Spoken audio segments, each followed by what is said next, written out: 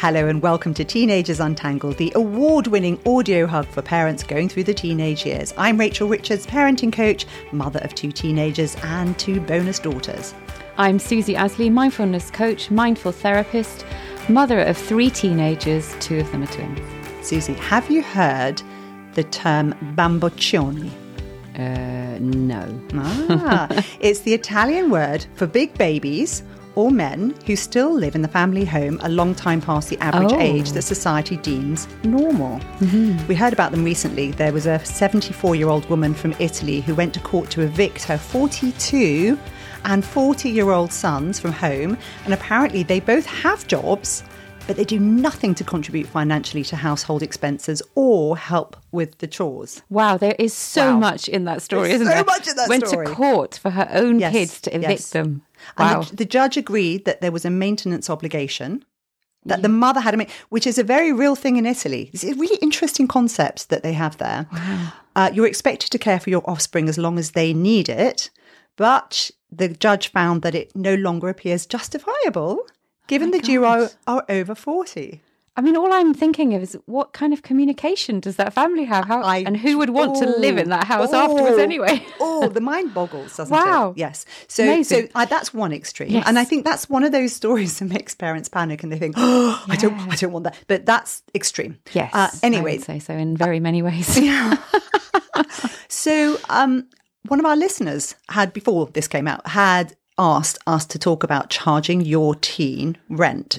I don't know what age her teen is, but, what should we be doing? Should we be charging rent? Why, when, all that sort of stuff. So I thought that's a really, really good topic. Even if you've got younger teens, it's worth sort of looking ahead and thinking, how does this work? Anyway, let's have a quick look at nuggets before we move on. Susie, do you have anything for us? Yeah, I do. Mine's a bit, I don't know. I don't want it to sound mushy and smug, but it's just... We love mushy and smug. Okay, good then. The world's not got enough nice stories. Well, my eldest is at university. He's just started this term and came back for a few days this week. And it was just so lovely. I dropped him back last night and he's not very far away, so it was really easy. And it was just a really lovely few days, and it made... loads of things landed, from parenting them on my own for years. They were just all really respect and love each other, and we just had such a lovely few days. And they really miss each other and muck about, and just really beautiful. And they said and he has said some really lovely things to all of us. Actually, just really appreciates us, and it just felt really lovely. And that's what we're all hoping for. Yeah, that's and what also we're all trying to grow. Yeah, and also on, from a mindfulness perspective as well, it's a moment. I'm not going to try and cling on to that one either. It's a moment, and tomorrow something might happen where it's different. But in that moment, I can tell you I savoured it. And that's important. Like you said, it's important to stop for those moments and just really enjoy it. Yeah. Now, coming back to the issue of whether our older teens should pay rent. I did a straw poll on Instagram and everyone said yes. Oh, really? Yeah. But only if they're not in education. Okay, yes. Okay. Which is interesting because, of course, we didn't talk about, what if they're doing an apprenticeship? Because that's becoming more common nowadays. Yeah. So you're in apprenticeship, you're getting paid money, you're learning, but you're working. So there are things like that. You don't normally get paid masses for that, You don't get paid masses, no. So, I mean, it's just, it's just an interesting addendum. Yeah. And I have got the impression that in America, a lot of parents think that when a kid turns 18, they should start paying rent. Okay. I've seen a lot about that, which is interesting because with the science, more recent science has moved on, and we know that 18 is not the watershed for being an adult, right? Yeah. I mean, we know that up to 25, they're still, all our lives we're developing, but there's particularly that big growth period. Brain development, Yes. And I thought it would be interesting to delve into how did we get here, this concept of teenagers and them being in the home, and then when do they become adults? And I'm curious, do you know when the term teenager emerged? I don't. Mm-hmm.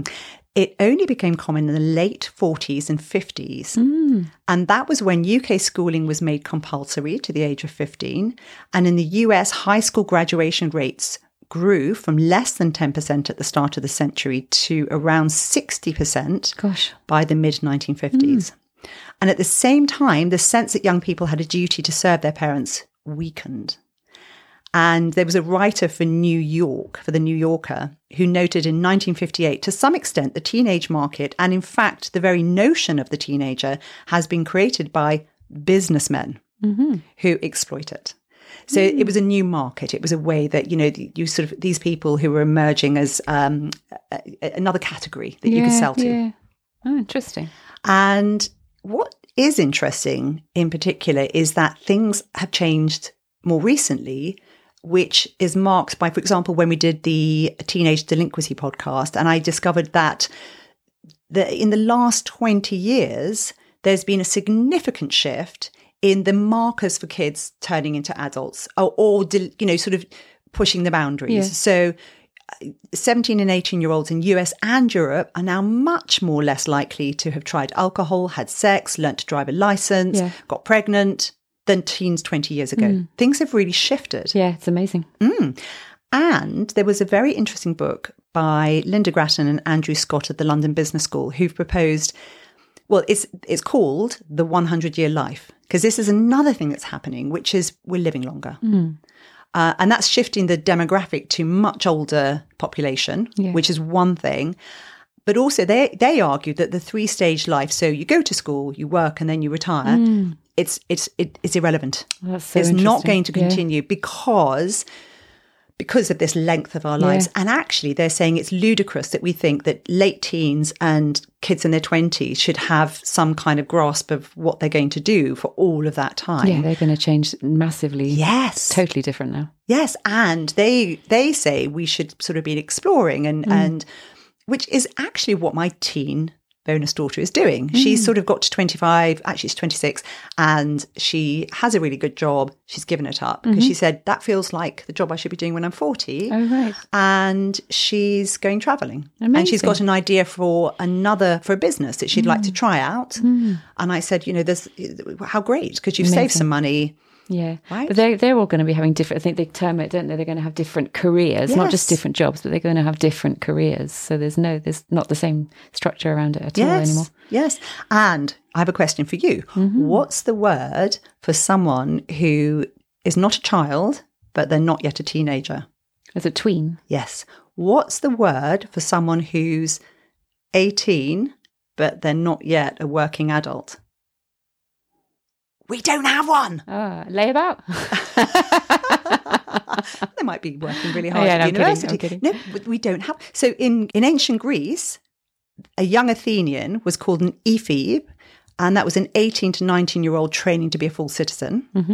And there was a German word called a backfish, which was literally a baked fish. And this was popped up in coming-of-age novels. And it was an adventurous girl who had an adult's independence paired with a child's reckless approach to risk. Wow, where did that come from? Baked fish? Yeah, so it's great, isn't it? It's classic German. But we don't have, isn't that interesting? And I thought actually it would be maybe because we're not really... They're sort of in no man's land. I think you should invent one, Rachel. I think I should. I think you should. I think. What would it be? I mentioned a couple, and my daughters just rolled their eyes and said, "Mum, it's just ridiculous." So I won't even bring them out. But yeah, we'll have to. Look, I tell you what. Why don't our listeners, if any of you can come up with a good word for it, we need a word for this because it's Anyway. Yes. No, seriously. So I guess the question is, when do we start treating them like, where does this adult thing happen and how does rent, this is why I'm interested in this, because the rent comes it's not into about it. the money, is it? It's about responsibility and your sort of attitude to life in general. There are some other transformations that have been happening. Cost of living. In America, the nuclear family has been undergoing a quiet transformation. So according to Pew Research, the number of kids living in multi-generational households is as high now as it was around 1950. Wow. And that's a historical peak of multi-generational co-residence. And it's more than double what they were in 1980s, which was the historic low of around 5% of kids living in these households. Yeah. Really interesting. So with all the pluses and minuses that bring. Yes, exactly. And wealth imbalances between older generations and today's young people have only strengthened that trend. And in the UK, around 3.5 million single young adults now live with their parents, which is a third more than a decade ago.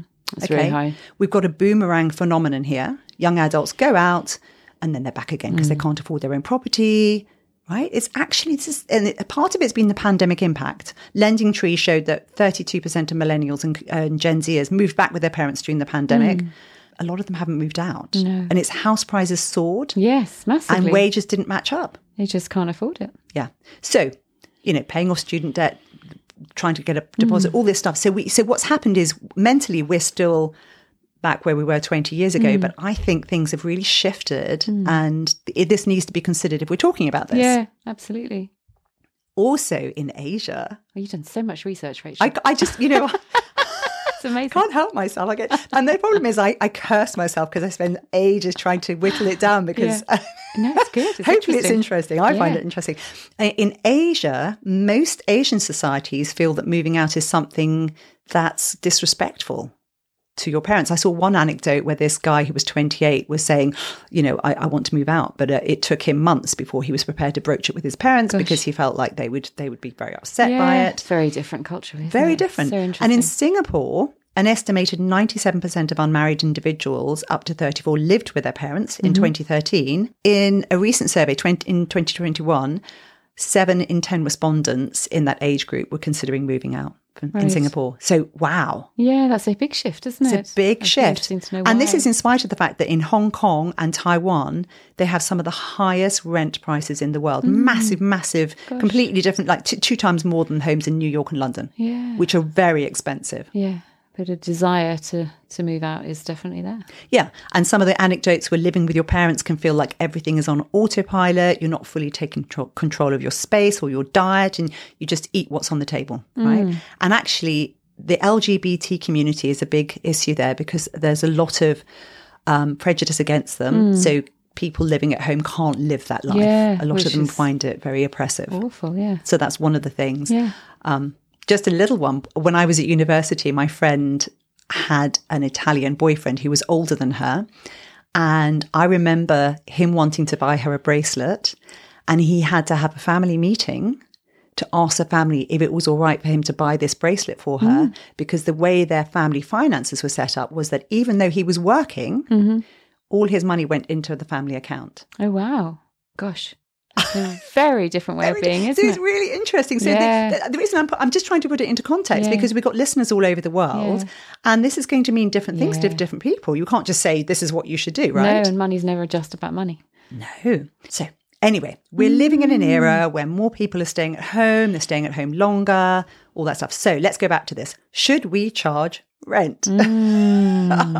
Not all experts agree. No, it just depends on so much, doesn't it? Yeah. So much. I mean, I'm quite surprised that in your straw poll that everyone said yes. I'm quite surprised by that. I would be a no. Interesting. But I would make it, because it's about responsibility, I think, isn't it? And it massively depends on the family finances. So massively. If you have critical. Family finances where you need that extra income, then yes, of course they should contribute, and there'd be a discussion about that, and that would only be fair. But if they're going in and out a bit, and it's more of a, I think sometimes it can feel a little bit like a gesture, that you want them to take responsibility. And if they're still teenagers, that means 18 or 19, which is still pretty young. In the 20s, I would have a different opinion, I think. But as we're doing teenagers, I think if it's about responsibility, I think you can take responsibility and show responsibility in many ways that aren't necessarily contributing with finances. You can do, more chores, you can help out, you can do things, and that might cost you money to do some of the things. You might say, can you go shopping? And of course that's contributing to the family finances. That's a bad example. But you can do lots of things that you're taking responsibility for being in the family at a different stage of your life. I think I would start with that. Yes. So the question is so it's not all about money. No. It's about taking responsibility and showing the distinction that now you're not going to school anymore, you're not in education, you are working, and with that, and you want to stay at home, with that comes a more adult or a more mature responsibility status. I mean, some experts say it's actually detrimental to the teenage psyche. We tell our children that they're loved and that they're part of a family no matter what. You had a home and a family, but now you're 18 or whatever, you have to contribute to the household. I don't agree with that, though. No. I think that I think it's more that you're part of a household and it's kind of contributing in the way that you can. I don't see that as being damaging to the teenage psyche if you actually say, well, you're making some money, go and buy some loo roll. But no, that's why it's so context-based. Yes, it's very individual-based. Absolutely. I think what I would do, actually, thinking about it, is I would encourage my teen to save and say, look, I'm not going to charge you rent, but why don't you put a little bit aside that maybe I could ask for, but I'm not going to. Put it aside, or give it to me if you want me to look after it. And then you can put that towards whatever you want to, whatever your next stage is. I think that would be a more sensible way of doing it. That's absolutely one of the most interesting things that I saw people talking about, where they said that they're very upset about the society idea that if you're living at home in your parents' basement or whatever, then you're just a loser, because actually it could be economically the most sensible thing to do, because you can set aside money for your studies or paying off your debts or, getting yourself a car or all these things. And it could, that guy living at home at 25 or 28, saving for his future, could set himself up in a way that's so much more sensible. It could be the smartest thing he's doing, not being a flunkier. And with the prices as they are now, that makes total sense. It makes total sense. And here's a fun one. Careful what you start. So let's say you say, right, I'm going to charge you rent. What will you do if they don't pay it? Right? Because you can need some consequences. So, are you going to take their TV away? Are you going to, how are you going to manage this? So you need to have a really, oh God. And also, if you say, I'm going to take money from you for living in the house, you now have elevated their status because they're now contributing to the house. So they may well expect things in return, like fewer rules, be able to go and do things that you may not like. Again, what you're doing is you're creating a different relationship, which isn't about trust and love, and it's a much more sort of structured relationship. And it doesn't mean there's no trust or love in it, but it just means that you've now actually codified something. You need to have a conversation around it, right? It's really interesting. They might start drawing on their walls or something. Exactly. I've got a great story. So this 18-year-old young man posted on the internet that he was upset when his stepdad initially told him he needed to start paying a fair rent at 18. And he told him ahead of time, he said, you're going to turn 18. I expect you to start paying rent. Well, it turns out that the stepdad didn't realise the house had actually been given to the boy in his dad's will, because his mum and dad weren't married when his dad died when he was 6. And that meant that when he realised that, he turned the tables on his stepdad and said, right, when I turn 18, you can start paying me rent. Oops. And the stepdad has accused him of being unfair and heartless, claiming that he suggested the teen should do it so he can prepare himself for adult life. And the teen's retort is, well, if I need to pay rent to learn to be an adult, then what does that make him, living here rent-free? Oh, dear. I think their communication needs working on. So funny, isn't it? So funny. Anyway, so my point is, think about it before you... Yeah, absolutely. So before you make a decision about this, review your reasons. What do you expect to gain from it? What are you hoping your child will gain or lose from it? And maybe why are they living at home? Like, start there. Why are you living at home? Is it to save money? Well, then taking all their income is a bit of a strange thing to do, isn't it? I mean, I'm not going to judge anyone for doing that, but why are they living at home? That would be my most obvious starting point. Absolutely. And so, for example, things that might make you trigger you to think, okay, I'm going to start charging rent. If you've got a 16-year-old who drops out of high school and he's got a job, or a 17-year-old who quits school and says he'd rather, do something else. Any of these things, or 18-year-old who wants to live at home after he's graduated from high school, isn't actually looking for a job or anything. You can, it would be a nudge, a way of saying, okay, if you're going to not be studying and growing, then, that's what the corollary is. This is how this works. That's one option you could use, isn't it? There's lots of other things you could do to have that conversation. But I'm just saying that might trigger you to start thinking about it, not necessarily, right, they're 18, they've got to start paying rent now. Because you want them to take responsibility for their lives, but maybe there's lots of ways of doing that. Yeah, absolutely. Issues with not charging rent that I saw were they'll miss out on valuable budgeting skills, life skills. Now that could be not just rent. That could be, okay, you have to buy the XYZ, and lack of emotional growth. They may have to face their fears. They're not stepping outside their emotional zone if they're not having to face up to some of the things that are demanded of a fully grown adult. Yeah. That's a really valid point, I think. Yeah, and that would then give them increased dependency on you, and they may fear living on their own and doubt their ability. Yes, because a lot of that kind of stuff is uncomfortable, and you have to do it a couple of times, don't you? And then it's just that, it's fine. Oh, it's fine. But yes, the getting over the hurdle can be tricky. Yes, and you could be stripping them of their ambition. One of my bonus daughters, I was talking to her about it, and she said, out of all my friends, and she has a lot of them, she said, the ones who hit no bumps in the road, who had parents who really looked after them, were really loving and kind, but they never really had to fight for anything. She said they're the ones who are most unhappy because they don't really understand how incredibly lucky they are, and they just haven't grown in the way that my other friends who've had to really battle have. There's so much truth in that. It's battling with difficulty. It gives you resilience, doesn't it? Or failing, doing badly in something is really good to learn from. Absolutely. Yeah. So how much? Let's say we're going to do this. So you'll have to, I don't know, look at the local rental advertisements and see what percentage of that you think would be reasonable. If you're actually going to agree it with them, why not take them with you and say, what do you think? You don't necessarily have to take the money yourself. Like you said, you can put it into a fund. You could actually help them invest it. And how much do they earn? I mean, that's absolutely critical, isn't it? Like what kind of a job? If they've just got like a little job, then that absolutely has to play a role in how much. Yes, and you don't want to, I talked about this with my daughters, and they were looking at me aghast, like, you're going to make us pay rent? And I said, and they were thinking that if they got a sort of part-time job, then I'd be taking the money from them. And I said, good God, no, I'm not in the business of trying to penalise you for going out and working. No, exactly. It's the opposite. I'd like you to do that. So that's, and I think, again, it comes back to how much I think for some parents it's either you really need the money, and if you need the money, this is absolutely understandable, and but what you don't want to do is hand over the fear to a teenager who's not ready for it yet, because there's a big gulf there. I remember being very fearful because we had no money, and I felt all the time like I just wouldn't sleep at night because I'd be so worried about just having money to do anything. Yeah, or that they then can't move out because they have to pay mum and dad's bills, and what will they do if they move out? Absolutely.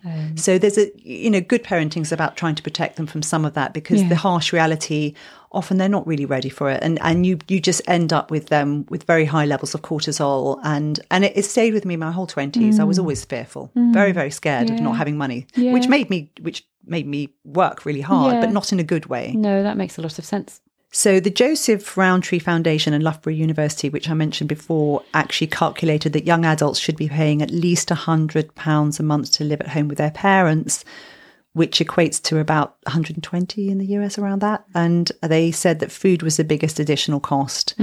So, maybe contributing to that. Yeah. This is in their 20s. Yeah. A couple in Texas shared on TikTok that they'd been charging their teenage daughter monthly rent because she'd graduated high school and decided not to go to college. They said it's $200 for rent, and that they were charging her to prepare her for adulthood. The teenager stayed with her parents for several months before moving out.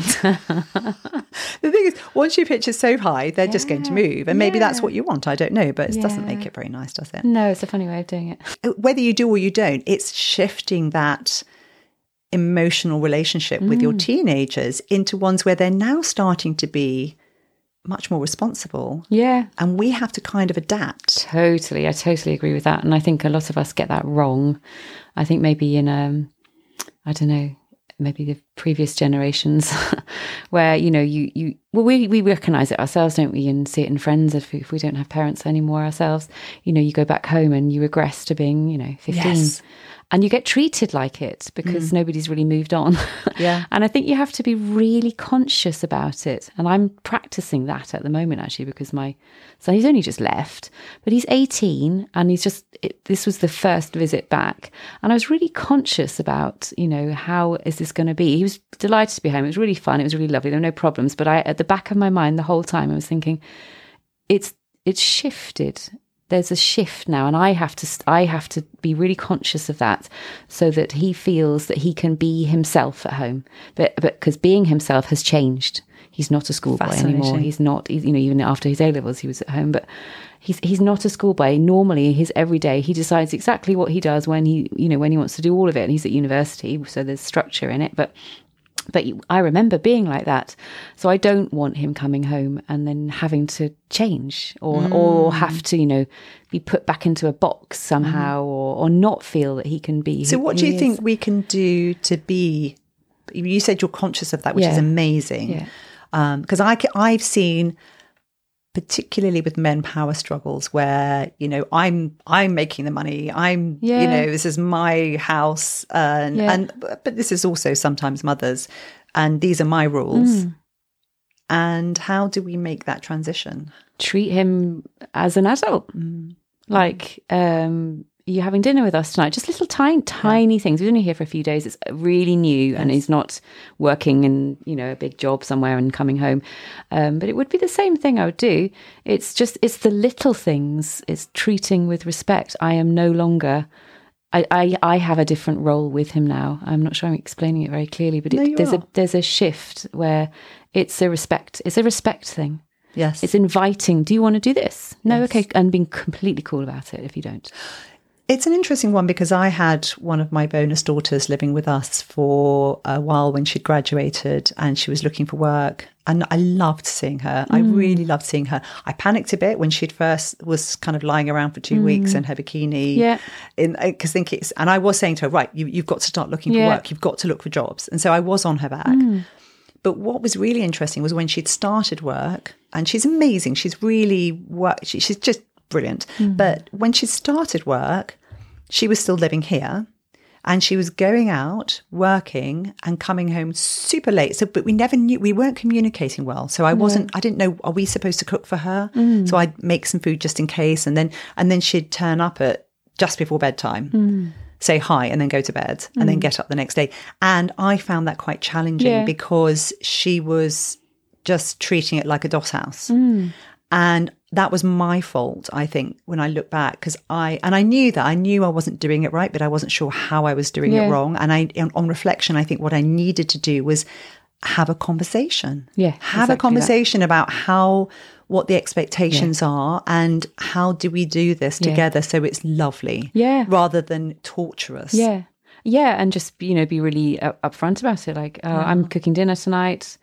Are you here? You don't know yet. Fine, just send me a text when you know. I'll make enough, and just be. I'm just try and be easy with it. It doesn't matter. But it can feel very challenging when you're in a house and someone is coming and going whenever they're not contributing in any way. Because I never would have asked for anything. But when they're not contributing, but they're just kind of turning up at random times and then leaving again, and you just feel a bit used. Yeah. So I can see that. I can see how the charging for something might make them feel like there's more of a kind of connection. Yes, filling a hole.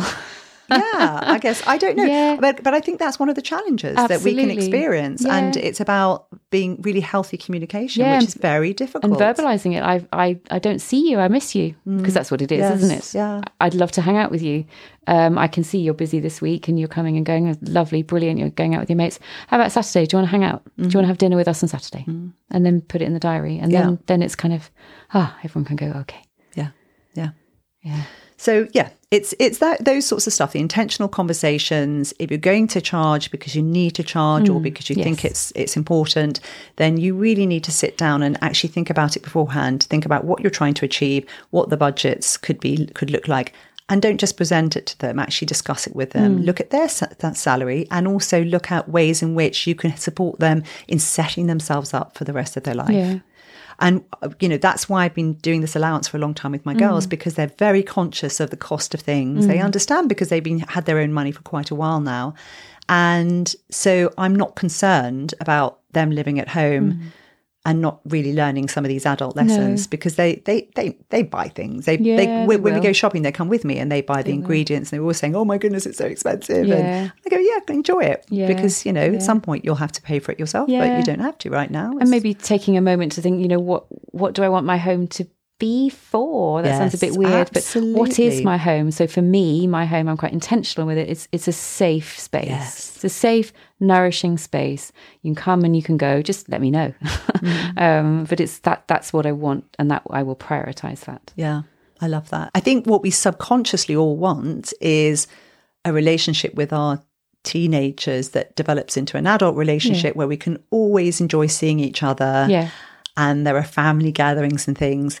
And that's the intention. But the day-to-day reality sometimes doesn't end up going down that path unless we're very conscious about how we're setting that home up to be a warm, loving. Yeah.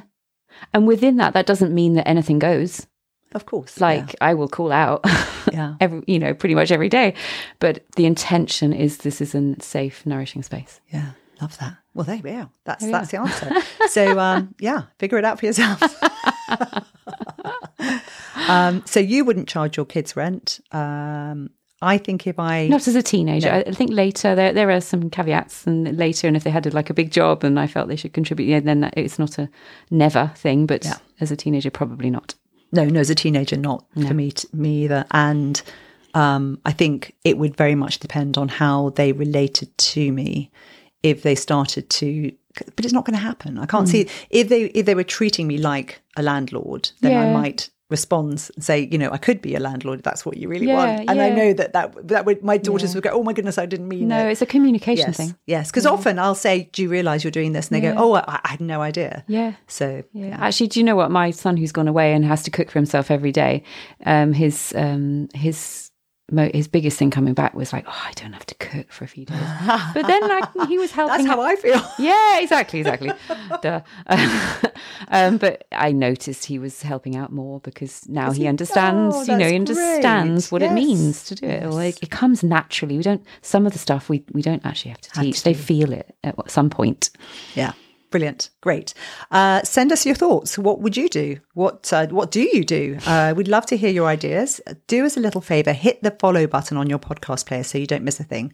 Come and chat with us on social media. We're ever so friendly. Yep, we certainly are. Get your friends to listen, because the more people who do join our club, the stronger we are as a community. Susie is involved in all sorts of other things like The Nest. Yes. Which is it's a retreat. It's a local retreat place for solo women. So it's a beautiful beautiful shepherd's hut you stay in, and then you have treatment of mead, forest bathing, massage, amazing home cooked food. It's beautiful. That's a proper nourishing place. You don't have to be solo. You could be a mother who's really struggling. Oh, I meant it's just one person at a time. Nothing to do with your relationship if it's all going, this is a really good present. Yeah. No, it's just one person at a time. Gorgeous. You can follow that on social media as well. And she does private consultations as well as going into businesses to train staff.